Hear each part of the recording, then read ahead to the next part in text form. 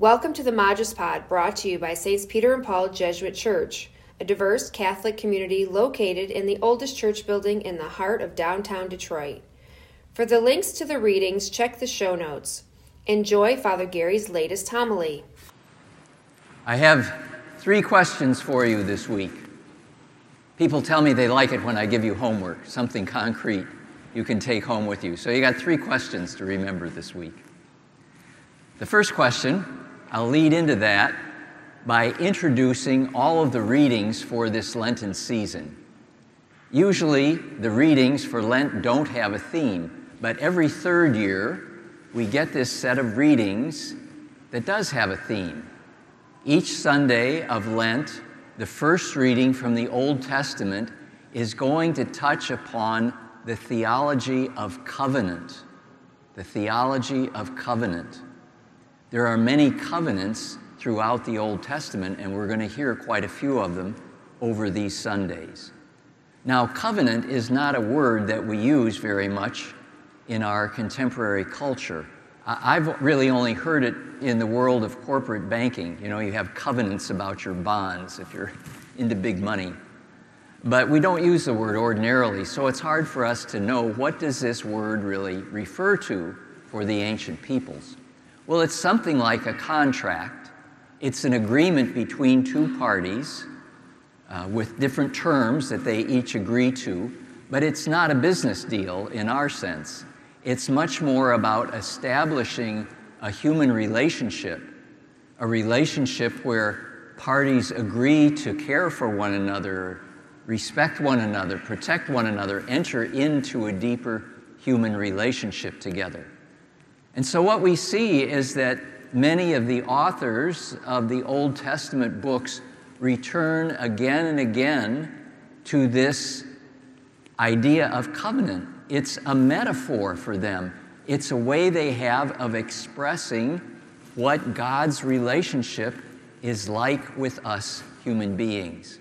So they're saying God isn't off there in the clouds somewhere, treating human beings arbitrarily or disregarding us. No, our God is a God of covenant love who wants to enter into an agreement, into a relationship with us that's very mutual, a relationship of love and care. So, my first question for you to take home is this. If you were going to pick out a metaphor or an image to describe your relationship with God right now at this point in your life, what would that metaphor be? What would that image be? So that's your homework assignment, to ponder your own relationship with God, and how would you characterize it in an image? So many people, at least in the early stages of their life, imagine God as a judge, and we're the defendant. Do you ever feel like that sometimes? Or God as a policeman watching to see if you're going to make a mistake and arrest you. Is God a parent and you're a child? Is God a friend? A distant friend or a close friend? Is God like a marriage partner for you? These are all different images for our relationship with God. What captures that for you? Because it's important to know that so that you know where you are and how you're being called to grow in that relationship. Second question.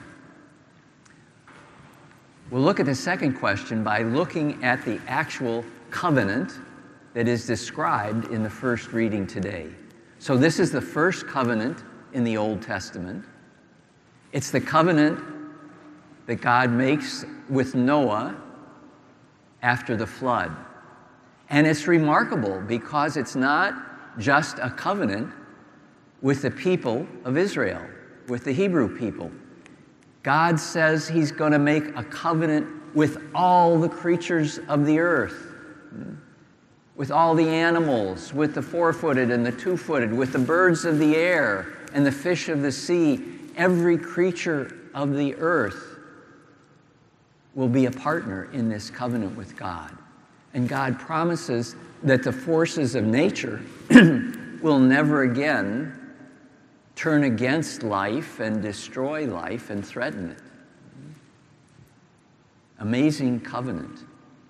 And we see in this that it's as if the natural world and all the creatures are the medium of God's relationship with us. The whole natural world is mediating God's love and care for us human beings in this covenant. We see this also in the gospel today. Jesus goes out into the desert for 40 days. That's the prototype for the church's season of Lent, 40 days of fasting and prayer. He leaves the towns, the villages, goes out into the wilderness, into solitude, to pray and to fast. And we know the gospel says very clearly, he's in the wilderness, he's among the wild animals. And in that place, in that solitude, in that prayer and fasting, he has a profound experience of God and of his own vocation, so that we see the very next thing in Mark's gospel is Jesus appears in Galilee proclaiming good news of God's love. Change your consciousness, change your mind and heart, and believe the good news of God's love. Where did he come up with that message?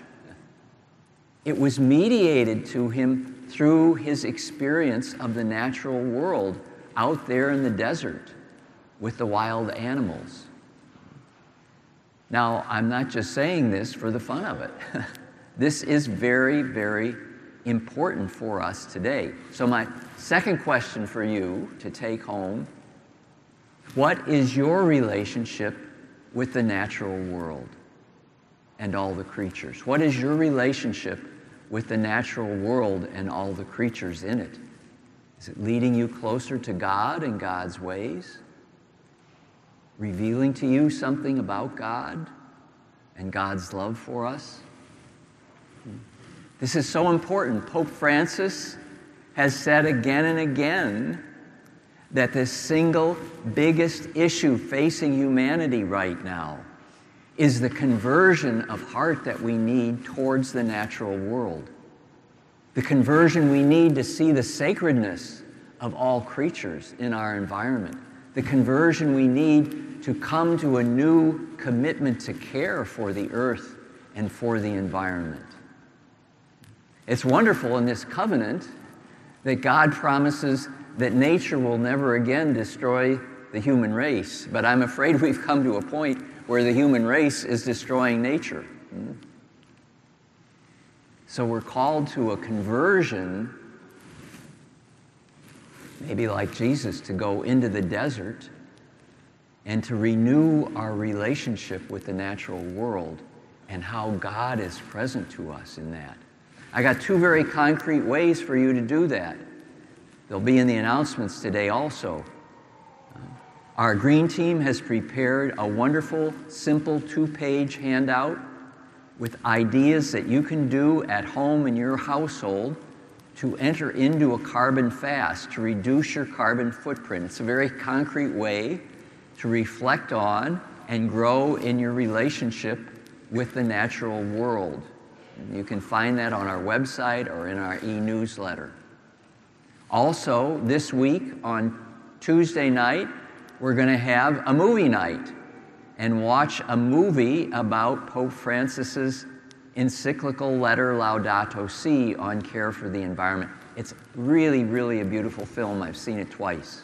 So come to the movies, eat some popcorn, and think about your relationship with the natural world. Third question, it's a little bit different. This year, the U.S. bishops have proclaimed as a year of Eucharistic revival to deepen our understanding of the Eucharist. Now, I have a few theological bones to pick with them about how they're going about it, but leaving that aside, it's a good thing for us to always grow in our understanding and awareness of the wonderful mystery of the Eucharist. So what I'm going to try to do each week of Lent is say something about the Eucharist in light of the covenant that we hear about. So if this covenant is about God's presence and love for us mediated through the natural world, let's think about the Eucharist in that way. You know, the very basics, before you get into any theology or spirituality of the Eucharist at all, the simple basics of it are that it's part of the natural world. It's wheat and grapes, bread and wine. It comes out of the earth, out of the soil, and the community of farmers who grow the wheat and grow the grapes, the community of humans who know how to turn that wheat into bread and bake it, and turn those grapes into juice that ferment with yeast into wine. You know, I brought this along. I think we're so removed we forget that Eucharist is rooted in the earth. What do we get? The hosts come in a plastic tube, see? The wine is in a bottle. We forget they come out of the ground. They're products of the earth. They're part of the natural world. And what happens to them? Eating is part of the natural world, isn't it? All the animals of the earth eat, and so do we. The mystery that we take these products of the earth and we eat them and they become part of us. This begins to lay the theology, the spirituality for us of what the Eucharist is. So my third question to you, when you come up the aisle for communion, think about this natural basis of the Eucharist, that its plants comes from the earth. Let me just quote the prayer that the priest says on Sunday. You don't often hear it because we have music at the preparation of the gifts, but the priest says, "Blessed are you, Lord God of all creation, for through your goodness we have this bread to offer, fruit of the earth and work of human hands."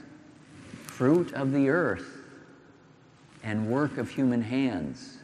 So the question is to think about that fundamental basis of the Eucharist in the natural world. What does it say to you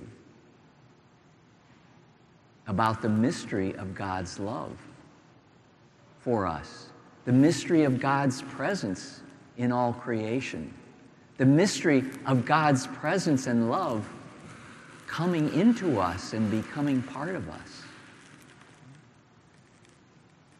So there's your homework.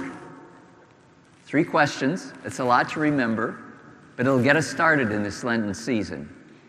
I've decided this week that one of the most important parts of my ministry as a priest is just to ask good questions.